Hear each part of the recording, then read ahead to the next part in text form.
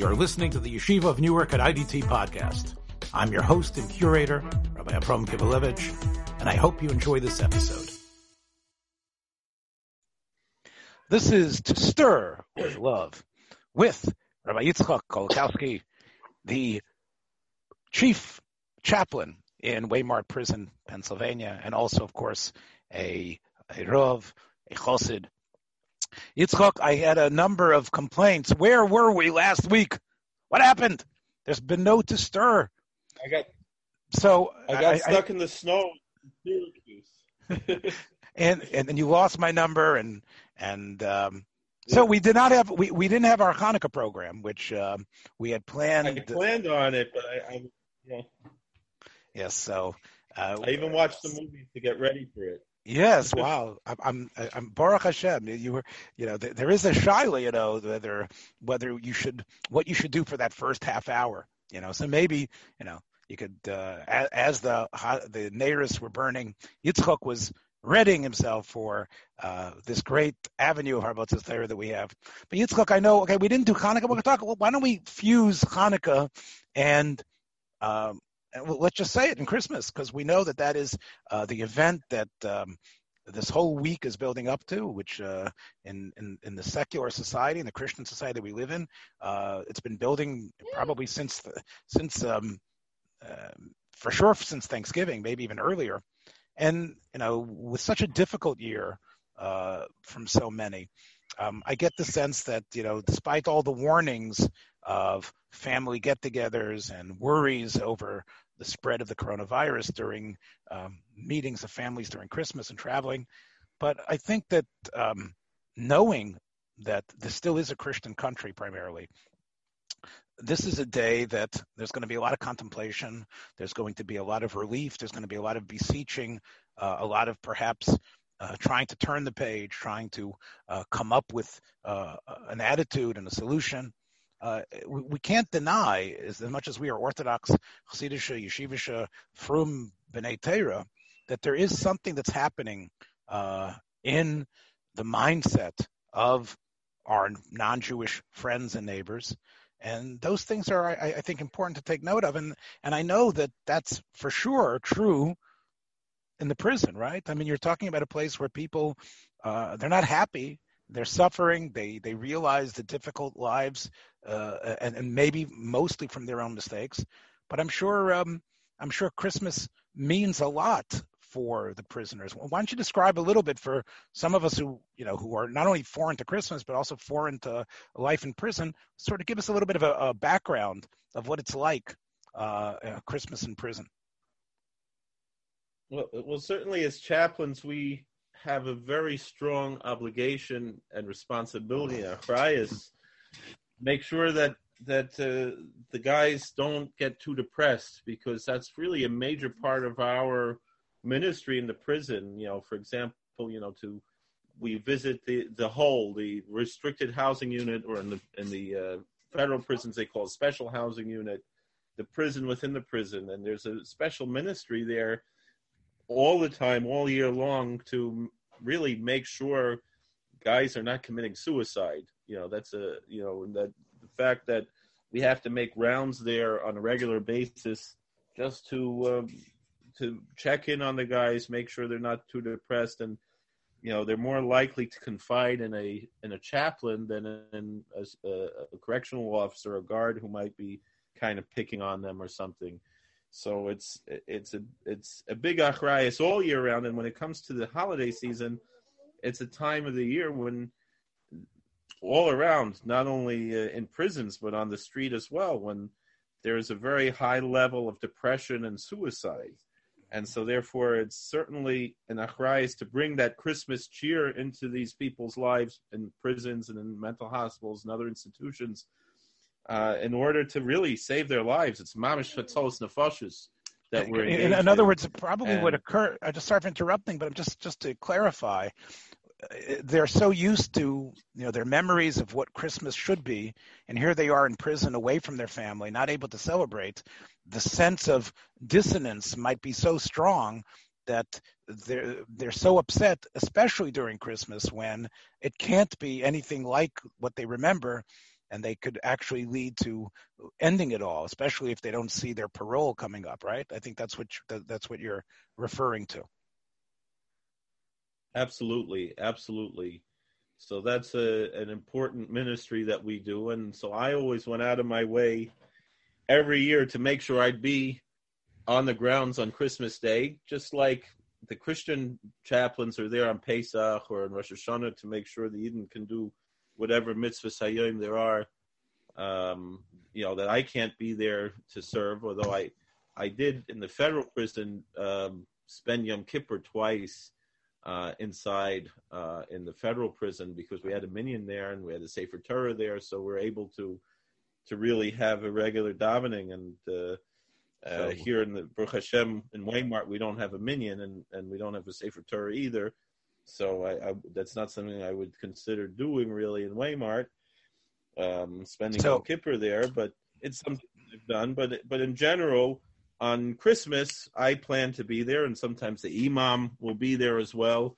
So the Christian chaplains could have a break. They could have the day off. So the Catholics will have their Mass, and the Protestants will have a church service on Christmas Eve generally.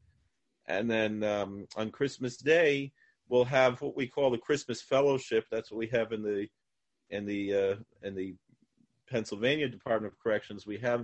It doesn't have to be on Christmas Day if you don't have coverage, but the fact that we do have coverage, I was always mahader to have it boy b'yoyim on Christmas Day, that just all the Christian guys could get together, whether they were Protestant or Catholic or some other expression, Mormon or something else, and just get together and they sing Christmas songs, and maybe one of them has a message.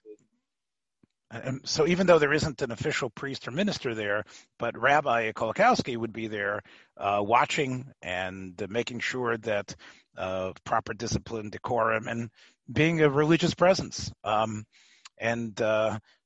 watching them sing, and I guess trying to fuse together sort of like various customs from where they were coming from. I'm going to put you on the spot here. We all know, it's in our show notes, on your biography, that although of course you are a Chassidish Yid and mamish oduk to Chassidus and to the Yesodis of the Baal Shem Tov, but we know that you were raised in your home by your mom and dad. Your dad was a Roman Catholic, and so Christmas is really something that you celebrated when you were growing up, right? It was something that you know about, and I'm just wondering I'm just wondering that maybe your Christmas experiences, although of course you've turned your back on them totally and completely, and you're completely oduk to the Torah of the Rebbeinu Shalom, and of course you reject any sense of Jesus as Mashiach, but those memories and life that you had probably help you in terms of understanding how important Christmas is and relating to the prisoners there, right? Well, absolutely. I mean, we didn't have such a religious Christmas. I mean, I think sometimes my father would go himself to church, and maybe my sisters. I never remember going to church on Christmas, but I definitely remember we celebrated both Hanukkah and Christmas. We'd always, I remember waking up and getting the presents and the Christmas tree and everything, and then going to my grandparents, my father's parents, and, had an Italian grandmother and a Polish grandfather, and, we had good food, and we see all our cousins and everybody, and I have very warm, positive memories of that. And we kept Hanukkah too, and go to the Bubby and Zadie for Hanukkah left also. We would do both, and then same thing. I remember, would be Pesach and Easter, and Easter. Pesach would overshadow, because we kept, even no matter what happened, we always kept kosher Pesach. That was one thing in my house. Your dad was all right with that. Your father was okay with not eating. He didn't sneak out to get it. Oh, he had his own food. Or he had. Yeah, but he was very supportive. He kind of pushed my mother to be a little bit more religious. He was like, why don't you go to synagogue once in a while? Or so, he would kind of pick on her to be a little bit more religious. And he encouraged me to be religious. At the same time, he didn't want you to reject the Christian faith. He just wanted you to absorb both, right? Or he didn't care. He wanted me to do something, whereas my mother grew up frum, but kind of became more liberal in her ideas. Now she's very proud of me, but I remember she would tell me, I want you to believe in yourself, that was kind of what she would say, but now she's very proud of me. So did you believe in the man in the red suit? Did you believe in him?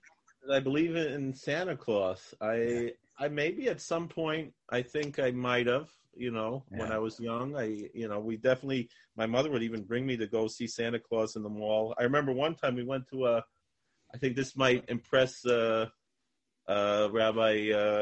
Bechhofer. There was one place we went to in Long Island in the 90s. It was a garden store, and the Santa Claus who was there was an African-American woman dressed as Santa Claus, there for all the kids. And I found that to be a little bit different and interesting, but that was a memory that I have. You don't remember sitting on her lap and asking for presents? Not that one, but I remember other Santas. I remember, and when you talk about Jungian psychology and archetypes, in a certain sense, one of my rebbeim says, of course Santa Claus is real because it's a real idea, and people are connected to that, So there is. Well, I think there's something to be said of developing an iconic image now that is completely benevolent. Now, the question is, of course, what do you need that when you have a Jesus who is obviously the most benevolent being possible, since Jesus is God? But I think Santa allows a little more connection to a child, because Jesus is sort of God and a human at the same time. Isn't it great that there's sort of this saintly figure, this incredibly wise, jolly, instead of an old curmudgeon, you get a person of great age and great wisdom, childlike, understanding.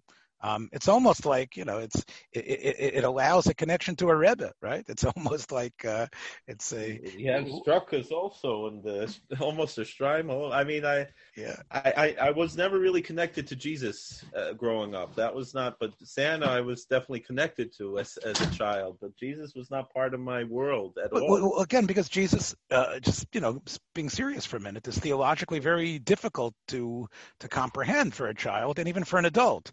Is the Holy Ghost, the Spirit, God? It's all like, combined in a theological puzzle. Whereas, Santa, who is sort of, Saint Nick or, some sort of semi-mythical figure, it's all about toys, right? About toys. And of course, there's another element of being a good person, being nasty, and, be good for goodness sake. I that's one memory I have, watching some kind of a cheesy Christmas show about, it was like almost a pseudo documentary about Santa Claus, and one guy talking about the profound idea of being good for goodness sake, not being good just to get the toys, but for goodness sake to be good, and the meaning behind that. And you mentioned the wisdom, which is something I never really thought of with Santa Claus, but with my other, today is also Yule, and the pagans, some of them theorize that the Santa Claus archetype comes from Odin, who was known for his wisdom, and also had a long white beard and all of that, and that maybe, that archetype, the church brought into with their Saint Nicholas, who was the patron saint of children. I believe he was from Turkey. I think he was actually on the Council of Nicaea, so he was a pretty major figure, Saint Nicholas, and I know he's revered both in the Catholic and the Orthodox tradition. He comes from before the Great Schism there.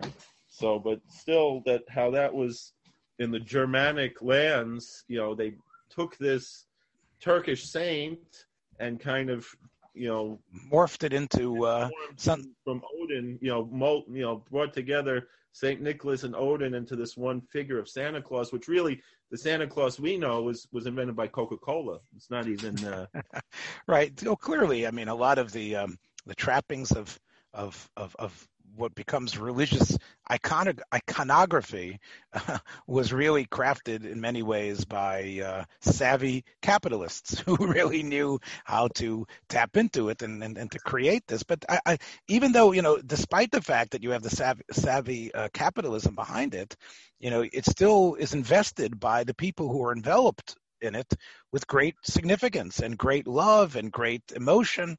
And I think, again, just to beat a dead horse or a dead reindeer, I would say is that you, in a way, are gifted.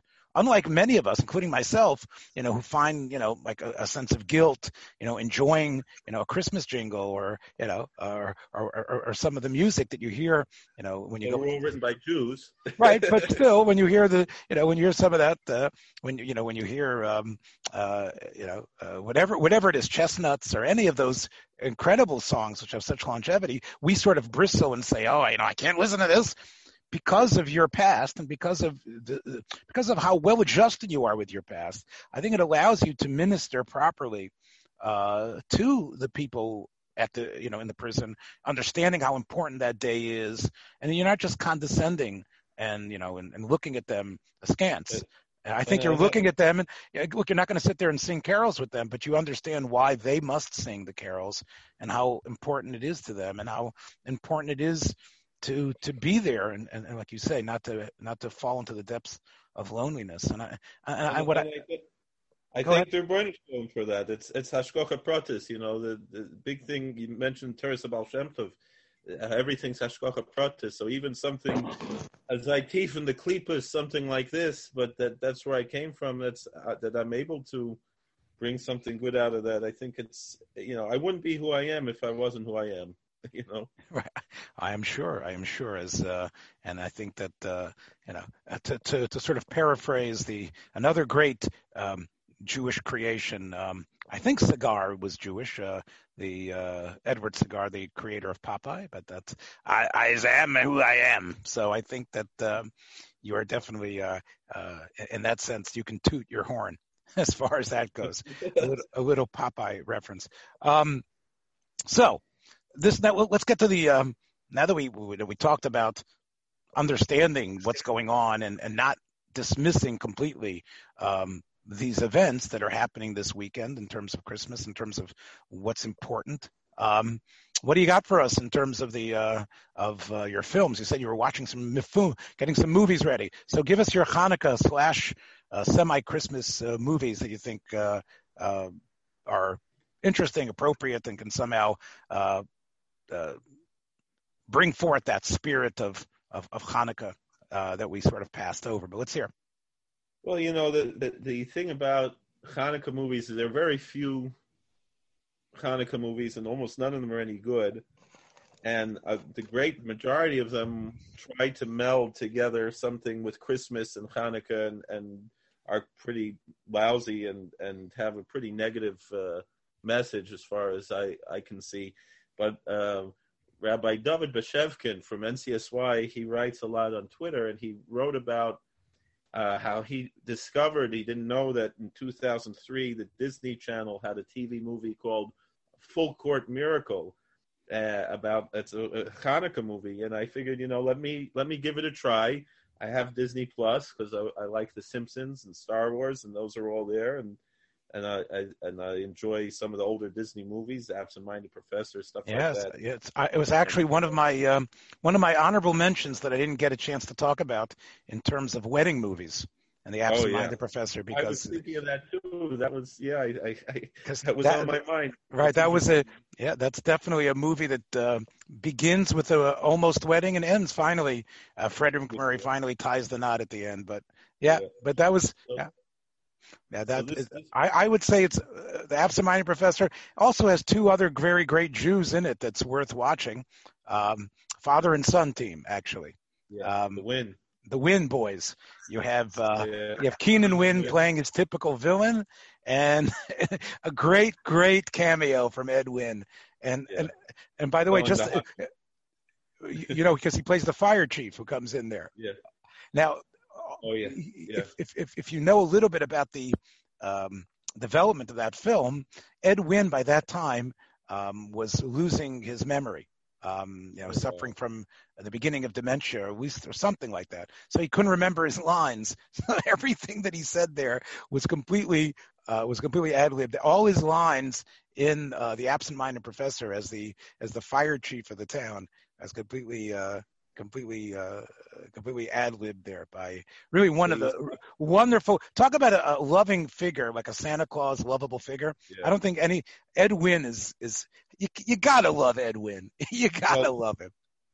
He was in a Twilight Zone episode, one of the of course, the pitchman, right? That was, of course, where he plays the pitchman for the ages, where he has to again, he gives up his life to save the soul, to save a child. There's a child, I think, gets hit by a car, right? Or something like that. Yeah, I think so. And he makes a deal. He makes a deal with the Malach HaMoves. Yeah.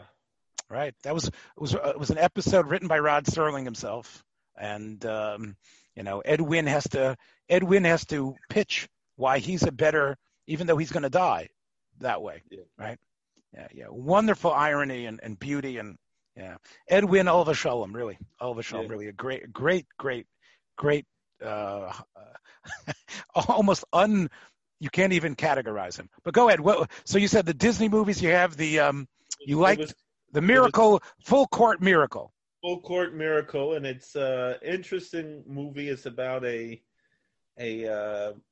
ex-NBA player who was recruited by a failing yeshiva basketball team to coach their basketball team because they never won. It's supposed to be a yeshiva in Philadelphia, and they invite this basketball coach. He's trying to get back into the NBA, and he's away from his wife and son. And the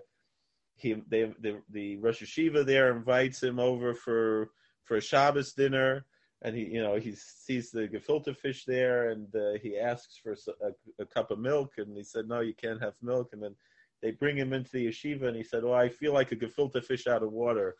But it gets a little better.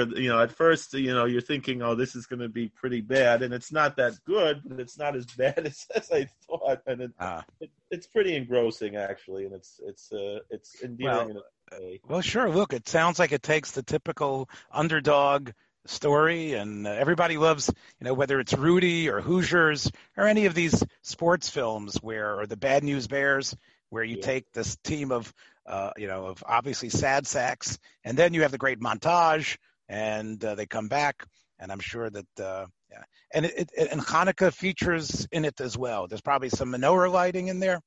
Yeah, and the story is actually that they're learning about the history of Hanukkah, and they compare this basketball coach to be kind of their Judah Maccabee. That's kind of the theme that runs through it, and at the end, there's some, the miracle that happens kind of tries to mirror the miracle of the oil.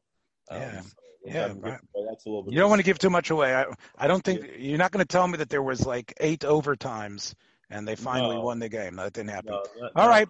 So that's something for people who have Disney Plus, because Disney definitely is buying up all those. You can't get them anywhere else. So you have to pay Disney the cash to be able to see their empire, anything that's in their empire, unless you're one of the Mandalorians. Maybe then you could break in and watch them some other place. But go on. That's another Disney Plus reference, by the way, the Mandalorians. Yeah. Okay. Tell me what's your other, what's one of your other highlights for Hanukkah for next year? One of my favorites that I saw back in high school in Ezra Academy when I did go to Yeshiva High School, and they are both on YouTube, were made by Yehuda Wurtzel, who actually, his wife was our Hebrew teacher at Ezra Academy. I don't think they were married at that time, but I think they were married later. But we actually had a connection there, and the first one I think was made in the late 70s, and the second the early 80s, or maybe they were both from the 80s. I believe they're both from the 80s, actually. The first is an animated film about a half hour long, narrated by Judd Hirsch, and features Leonard Nimoy as a Greek soldier figure. It's called Lights, and it's basically the story of Hanukkah told over in a stylish way. It starts off with Alexander the Great coming into Yerushalayim, and Shimon HaTzadik coming out with the Big Day Kahuna, and how they developed a friendship, and then how things turned south, later. Well, the voice talent sounds impressive. Unfortunately, a lot of the animation from that period is really sort of it was before really the animation got a little more sophisticated. There was no CG, so it's probably pretty wooden, right? The animation, it's probably it sort of looks like Masters of the Universe, He-Man type style. Well, that was one of my favorites when I was a kid. I had all the. It's endearing in a certain way, and the way that they managed with the limited animation still to make it like one theme and motif they bring is, the lights of the Torah, coming down from Har Sinai, and these are Aleph Vays that are moving. They're like flickering lights, and then those are the letters of the Aleph Vays, and then the Greek letters are cold and sterile and make a metallic sound when they hit the floor, and the comparison between these two lights, between the light of Torah and the light of the Chochmas Yavanis, even though I know that Chochmas Yavanis means something else, it was the sign language, but colloquially we'll call it, and the comparison between how at first, in the time of Alexander the Great, these two lights were able to live together in peace and harmony, and then when in the time of Chanukah, it became a milchama between the two, and the struggles between that. So what I hear you saying between the lines is that it's not your typical American mashup where it just becomes about religious freedom and liberty. There's still an element of true Torah values there about what, despite, and again, so in that sense, although the film was disseminated through a religious organization, it was through a Chabad-like organization or through some sort of Kiruv organization. I heard about it. Yeah, go ahead. Yeah, I remember. This is not on the YouTube version, but on the VHS, I remember at the end, Judd Hirsch comes out and he's advertising a Kiruv organization called Gesher. Mm-hmm. And he explains that Gesher means bridge, and so I think that was who distributed this, was this organization called Gesher. I believe it was made in Eretz Yisrael. But I'm glad to see Judd Hirsch did something besides playing Alex Rieger in Taxi, because I think the rest of his film roles I don't think really merits too much. I know that I know he played Dracula, the night Dracula Saved Halloween. There's another Disney Channel. I see. Well, I'll take him as Alex Rieger every day. I'd love to have Alex Rieger as a good friend. He definitely plays a very a great Jewish listener in Taxi, and I think he deserves again. You can't. I mean, you got to mention Latka. I mean, once we're talking about Hanukkah and Jewish actors, you got to mention Andy Kaufman. I'm saying Andy. Andy Kaufman was incredible. Really, his little foreign man that he turned into this character called Latko, which is obviously. Yeah, I have to say that Nebuch, Oliver Sholem, Chaval Avdin, that he's no longer with us. He said he created that character when he was being mugged in the subway once, and that's how he got out of being mugged, was by pretending he didn't speak English. Thank you very much. But I have to say I cared a little bit less for Carol Kane, though. I could have done without Carol Kane as Simcha. Again, you have Latka and Simcha. I mean, you can't get more. And again, Carol Kane, of course. I think her first Hollywood film, she spoke Yiddish. I think she was in Hester Street. Hester Street. Yeah, she was the lead in Hester Street. Right. But which is also on YouTube, I believe. But the same Yehuda Wurtzel made another Chanukah. It wasn't exactly a Chanukah movie, but it was about the Hashmonaim called The Eighth Day, and it's more also a Kiruv movie, what they call I remember in Or Sameach when they showed it again. I'd seen it in Ezra Academy, and then I saw it again in Or Sameach. I remember one of the Rebbeim there saying that, this is what we call a trigger film, because it ends off with, it's supposed to make a discussion afterwards. And it's a little bit shorter. Maybe it's 15, 20 minutes long. And it's called The Eighth Day, also from the mid-'80s, about a woman who has a baby during the times of the Chanukah story, and her husband is from the Misyavnim, and she wants he should have a bris, and her husband doesn't want b'shemoifen, and the whole story of how they find this one guy who her husband went to university with, and he was a physician, and he became a Maccabee, and the whole he's at this point operating in secret, right? Because this is before the open revolt. Yeah, so he makes a bris secretly, and the whole discussion they have, and it's more of a simple, also made in Eretz Israel, but all the actors seem to have British accents, which I'm not sure. Maybe those were the guys they found in the kibbutz to make this movie, but it was a movie that brought out Orthodox Jewish values. Was not as good maybe as Lights, not as. But it's I always enjoyed that one, and it's and again. All right, so that's all right. So those are those three options. I might have a hard time finding. In my program notes, I always hyperlink things to all the movies that we discuss. So I might have a hard time scratching those out of the barrel. I'm going to suggest a film that sort of bridges everything we've been talking about. And in some ways, I actually used this film when I was teaching sociology. I used this episode of Rod Serling's Night Gallery from 1971. I think the Night Gallery ran, 2 or 3 seasons, and this might have been in the second season of Night Gallery. We mentioned, of course, one of his classic Twilight Zone episodes earlier. Rod Serling, of course, was raised as a Jew, and it was very much a Jewish fellow.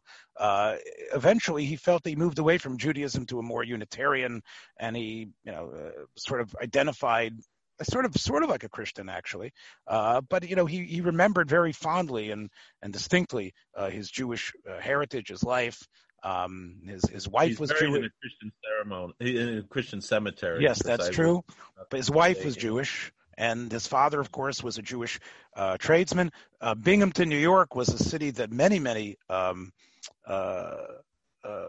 Jews, refugees coming from Europe, ended up in. It was a very big factory town at that time. So Binghamton actually had a very strong Jewish. I think it's close, not that far from where you are, really, actually, right? Binghamton's probably about 2 hours from you. Hour and a half. Right. Yeah. So anyway, Rod Serling, of course, was entrenched very much in Jewish values. I think he felt that many of his themes, although were not overtly religious, were very connected to the religious Jewish motifs of changing the world, of tshuva, of owning up to your averis, of mida keneged mida, his belief in a higher power. All those things, I think, made that way into the Twilight Zone episodes that he wrote and that he was involved in many of the other screenplays. But this actually is the most Jewish thing he ever did, where he actually it stars Edward G. Robinson in one of his last roles.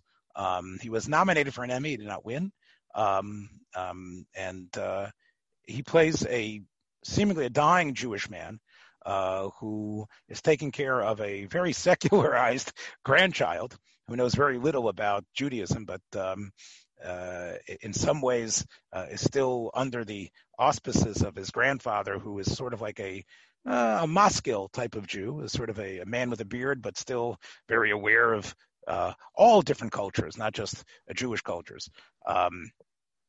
Reads the New York Times and pontificates about all different sorts of things. But the story concerns the fact that they're taking his grandson away because he's not well enough to take care of him. And the story, of course, deals with like 3 generations of Jews. It deals with Edward G. Robinson, the immigrant, Goldman, who's the immigrant, and it also has Tony Roberts in a very interesting role as the very loquaciously, of course, Rod Serling's characters can't stop talking. He has all his characters who going on, and he's sort of like the fellow who gives you the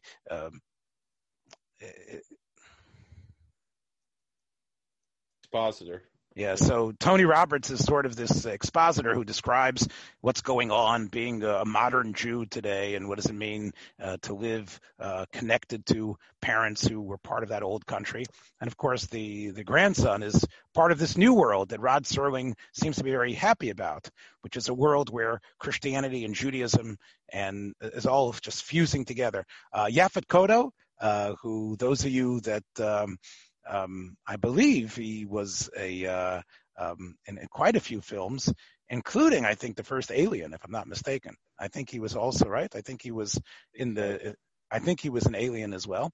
And he actually plays the Messiah. So that is a black man playing the Messiah. And it's all a great little civil rights, Christian Jew fusion all together. And in fact, when the miracle occurs, I don't want to give too much away, the little boy actually says, "Merry Christmas, it's Christmas," etc. And this, of course, I remember when this episode, Yitzchak, was shown, because I was an 11-year-old boy watching it at home and saying, I can't believe it. I'm watching a show about a Jewish fellow, and it's Christmas and it's Hanukkah, and they're talking about things. And I remember watching it like yesterday. And it was actually shown during Hanukkah 1971 is when the program aired. And I remember how incredible it felt to me at the time. And I have seen it over many, many times over. And I think it's a very good lesson as to what America thought Judaism was going to be like in the 1970s, in the early 70s, late 60s. Where was the arc of Judaism going? And it was going to a place where it would be fondly remembered, where you had unique little characters, but ultimately it would be part of a vision of utilitarian universalism. There wouldn't be any specific identity other than it was just a biographical fact that this guy came from Poland. But ultimately, what it's all about is, goodwill towards men, a universal, total smearing over of the uniqueness of religious Jewish life.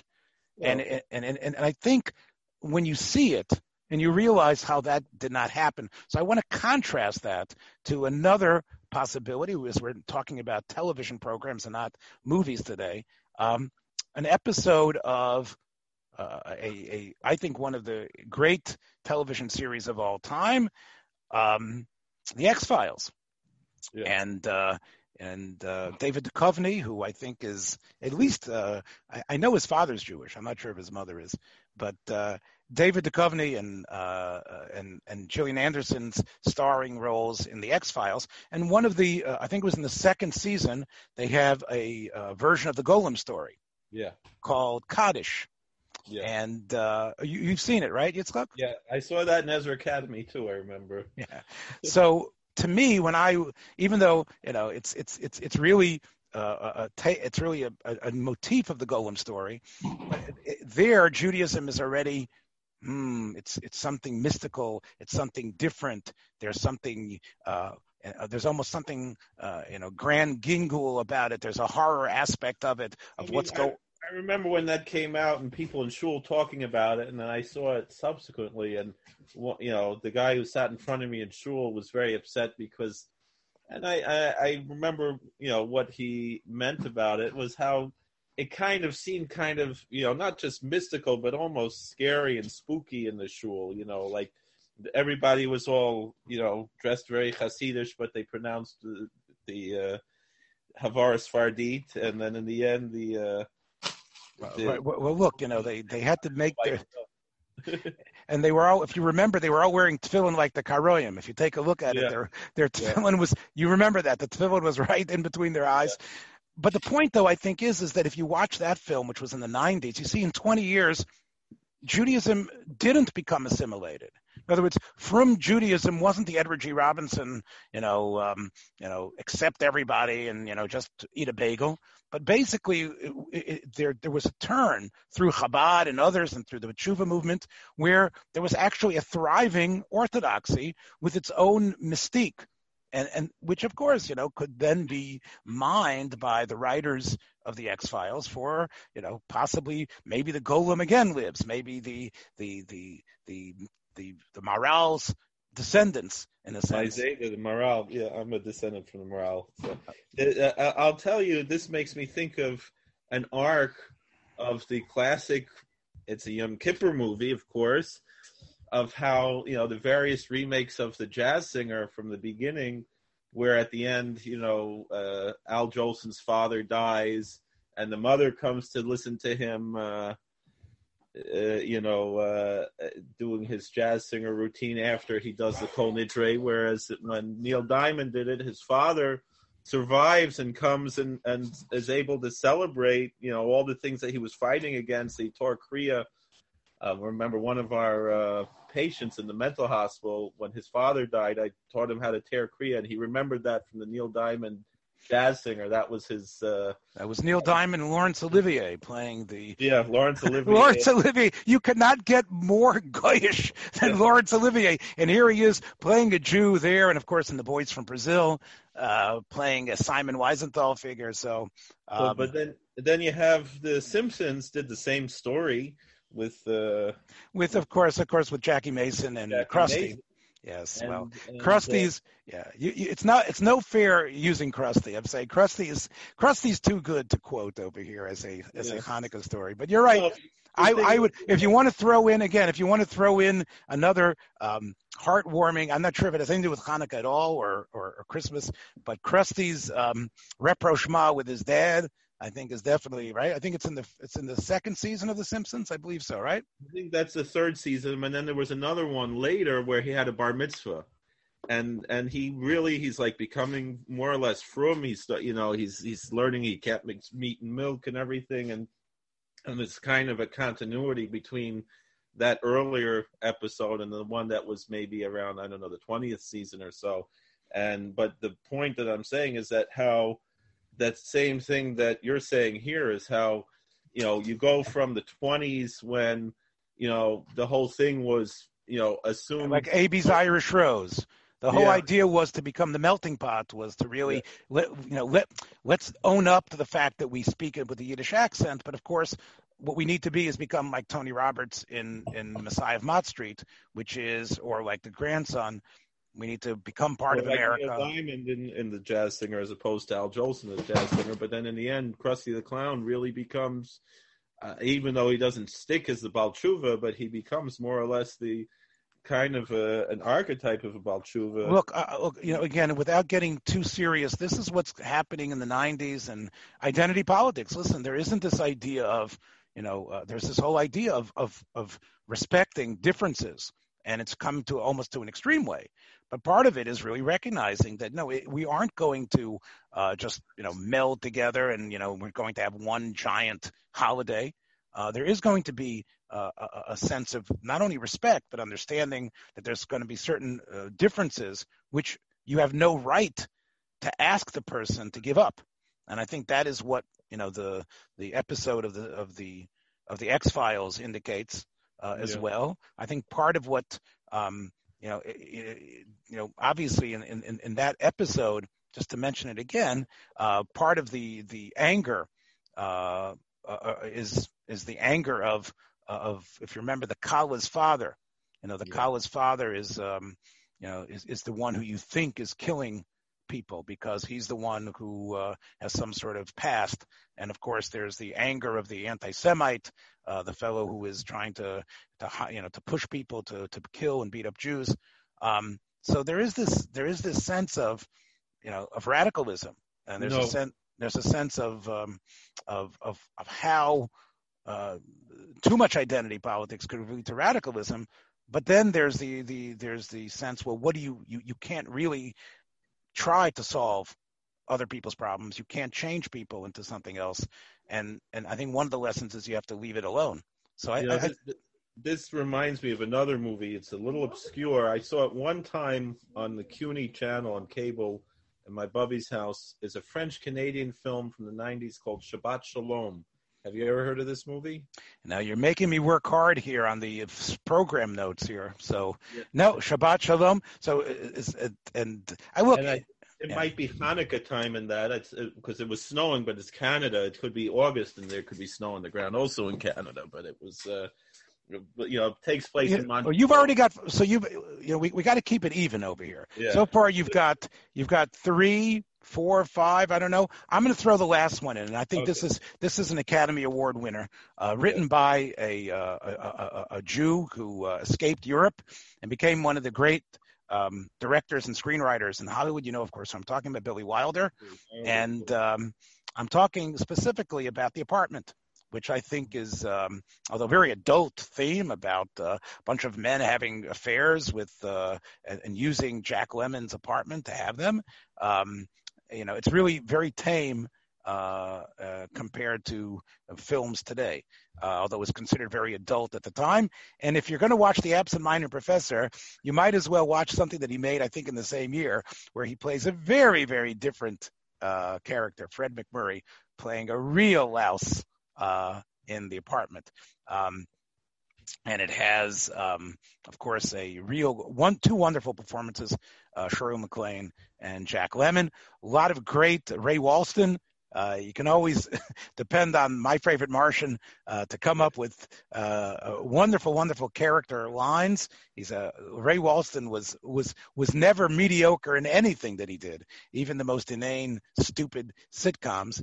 But I want to talk about an actor who did not get the Academy Award but was nominated, Jack Kruschen, who plays the Jewish doctor. And I think part of that film is really, in a way, of the underdog coming back, of the underdog being slighted, and really the victory, in some sense, of the underdog. And in some way, I guess that could be a Hanukkah film, but especially Jack Kruschen, who plays the Jewish doctor, who exhorts Jack Lemmon's character to be a mensch. And he talks about what being a mensch is. And he plays an incredibly dedicated Jewish doctor who saves Shirley MacLaine's life after she tries to commit suicide after Fred McMurray says he's leaving her. And Jack Kruschen there does a wonderful performance, showing, again, in the 1960s, idea of the dedicated Jewish doctor who gives forth the Talmudic type wisdom, but he's also combined with incredible compassion and concern and dedication as a healer, which I guess gets us full circle here, because we started talking about being compassionate and concerned, just like those characters, for the people who are not as people in prison and others who are the needy. So despite the fact that it's not our holiday, let's keep some of that spirit that we know that we have authentically within ourselves, and let's keep it positive towards and be a light to all those around us. And if these films can help you get there, so Matoiva Manoyim. Mesilas Yesharim is probably a good place to look as well as any of the Sifrei Abesht or Sifrei Abesht, and don't waste your time if you don't need to. But if you are taking some time off, tell us what you think of our recommendations, and we'd love to hear them in the comments. So that's it, my first son Yitzchak, a little double-barreled, extra-long version today of To Stir with Love. And we'll see you, Mitzvah Hashem. Hopefully, now that you know what my telephone number is, you'll be able to call me, and we'll try to get together next week, okay? Okay, take care, everybody. Thank you. Thanks for joining us for another episode from the Yeshiva of Newark at IDT Podcast. Be sure to subscribe on your favorite podcast app so you don't miss a single episode.